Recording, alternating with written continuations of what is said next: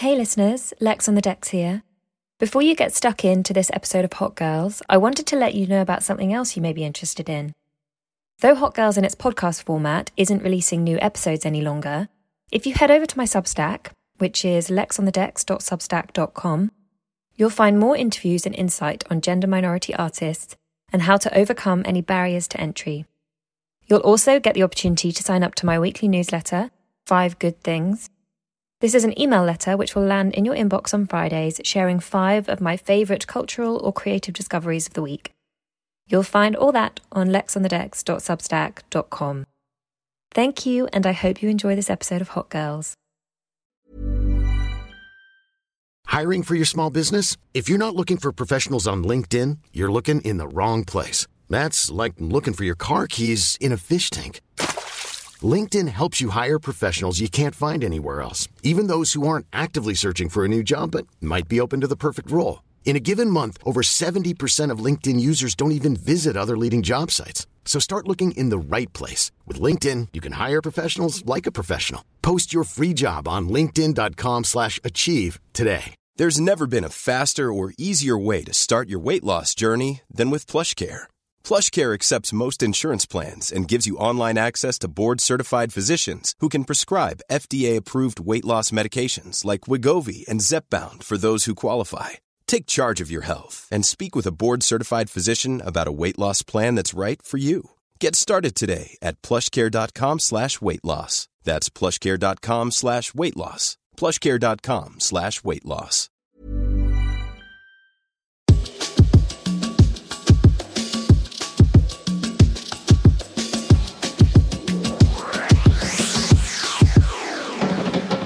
Hello, and welcome to Hot Girls with me, Lex on the decks. This is the show where we explore the mechanics of the music industry through intimate conversations on creativity and biography episodes exploring the lives of iconic artists. Over the past 2 years, I have researched and documented the career and life journeys of some of music's most successful women, with the intention of helping you understand how they got to where they got to and what lessons you can take forward into your own life. This is the first Hot Girl History episode of Season 5, and I'm kicking it off with a group who Queen Latifah says completely changed the game for women in hip-hop. They sold out arenas and really were the first women to do so. Salt-N-Pepa, a group with 2 women, a DJ and a male producer, Herbie. This episode will explore what they taught me about happy accidents. Let's go! Ladies, gentlemen. Listen up. You're listening to Hot Girls with Lex on the decks. We in the mix. It's fire. Keep it going. We on fire. From London for the world. Let's go in. On the 28th of March in 1966, a young girl named Cheryl was born to Barbara James, a bank manager in Brooklyn, New York. Meanwhile, in Kingston, Jamaica, Sandra Denton was living with her grandma. Sandra moved to Queens in New York when she was 6 years old. Her parents had actually gone over a couple of years before to set up the foundations for their new life in America. Cheryl would go on to be known as Salt, Sandra to be Pepper. Before they began rapping or working in hip-hop, the pair met while studying to be nurses at Queensborough Community College, which is in Queens, New York. Sandra had been performing since she was little, but her early love musically as a teenager was rock music. She used to listen to a lot of AC/DC and just kind of rock out. So she was a young creative. But if you'd met either of them at nursing college, you would never have guessed what they would go on to be. Cheryl and Sandra became really close friends, and they both got a job as telesales assistants while at nursing college. You get the sense that they were just regular but very playful young girls. It was through meeting a young creative called Herbie that they began spending more time in musical spaces. Herbie wanted to build a career in music and was already experimenting with music production. He'd had the idea to feature women on his beats rather than men, as was the done thing in the early days of hip-hop. This was initially for a college project, as he was studying record production. The first 2 women he wanted to work with fell through. And then the second 2 also fell through. He was talking to the new girl he was seeing and her best friend about it, and they said, try us. And that was the start of Salt-N-Pepa. At the time, Herbie was interning at a recording studio, so he would sneak Sandra and Cheryl in after hours, and the 3 of them would record their demo material there. Not really with a plan of what they'd do with it. As well as being a dab hand producer and a sneaky intern, Herbie was connected. He had a friend named Marley Marl, who happened to be one of the biggest radio DJs in the States at that time. Herbie sent Marley the first solo track they'd created, which was called The Showstopper. And Marley was like, this is cool. He started playing it on the radio. A record label heard it, signed the track, and distributed it. And that scored Salt-N-Pepa their first Billboard charting single. All I remember is shaking in my boots, literally. And I was just rapping, and I remember it, like, forgetting lyrics. I totally blanked out in the middle of the performance and went from one part of the rhyme to, like, the end of the rhyme.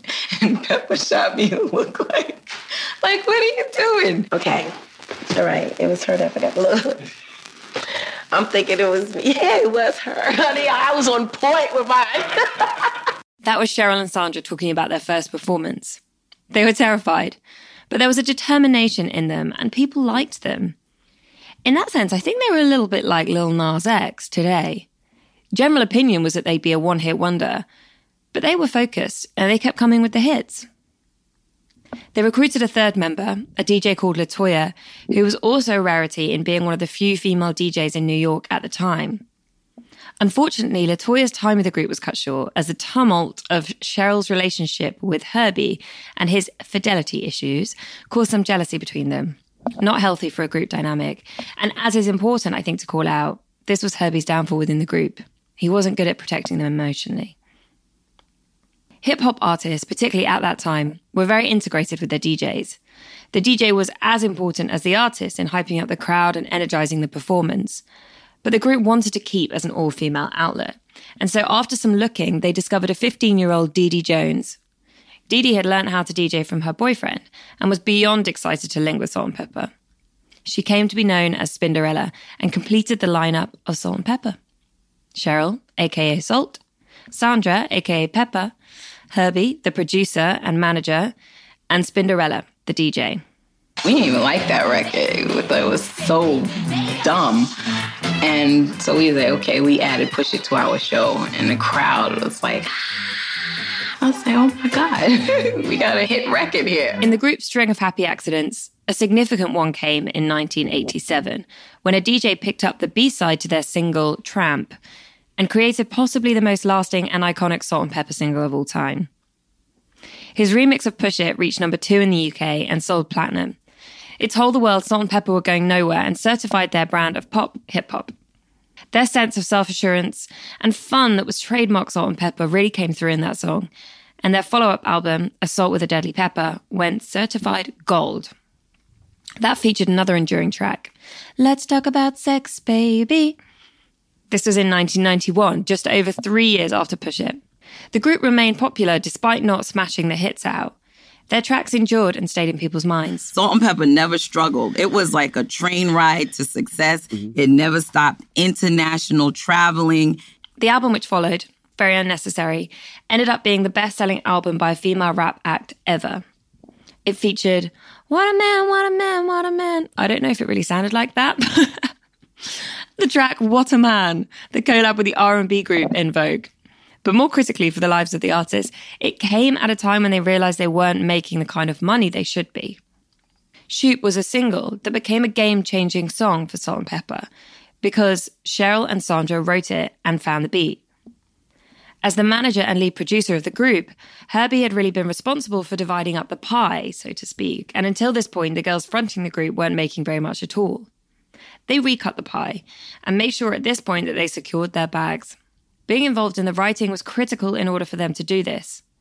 They won a Grammy and signed a new deal with a label called Red Ant. It was big bucks for the duo, a little less for Dee Dee, which has continued to cause tension between the three girls.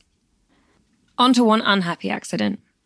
Unfortunately for the group, by the time their album was ready to come out, Red Ant, the label, went bankrupt, and therefore there was no budget to promote the record. They decided to tour to try and keep the energy up, but they went from touring arenas to struggling to fill clubs. And I just went home and I had another baby and I just lived a normal life and raised my family with my husband. And then I got bored. I got bored. So, I said this was going to be an episode in happy accidents. And that's because, unlike many of the great women in music, Salt-N-Pepa weren't classically trained. They didn't have focused mindsets on making it in the industry, not initially anyway. They generally learnt their initial skill sets through people they were dating or hanging out with. But there are still things we can take away from them. The first being the power of friendship and female bonds. The boys came and went, and various other people in their lives, but Cheryl and Sandra had a bond that's lasted their entire life and career. They've been able to work together really brilliantly and maintain not just a friendship, but something beyond that. Secondly, to secure your bag, don't just be the artist. Get writing credits, get production credits. If you want to make the money, honey, that's what you gotta do. And finally, have fun. When you see them in an interview reflecting, their career feels light.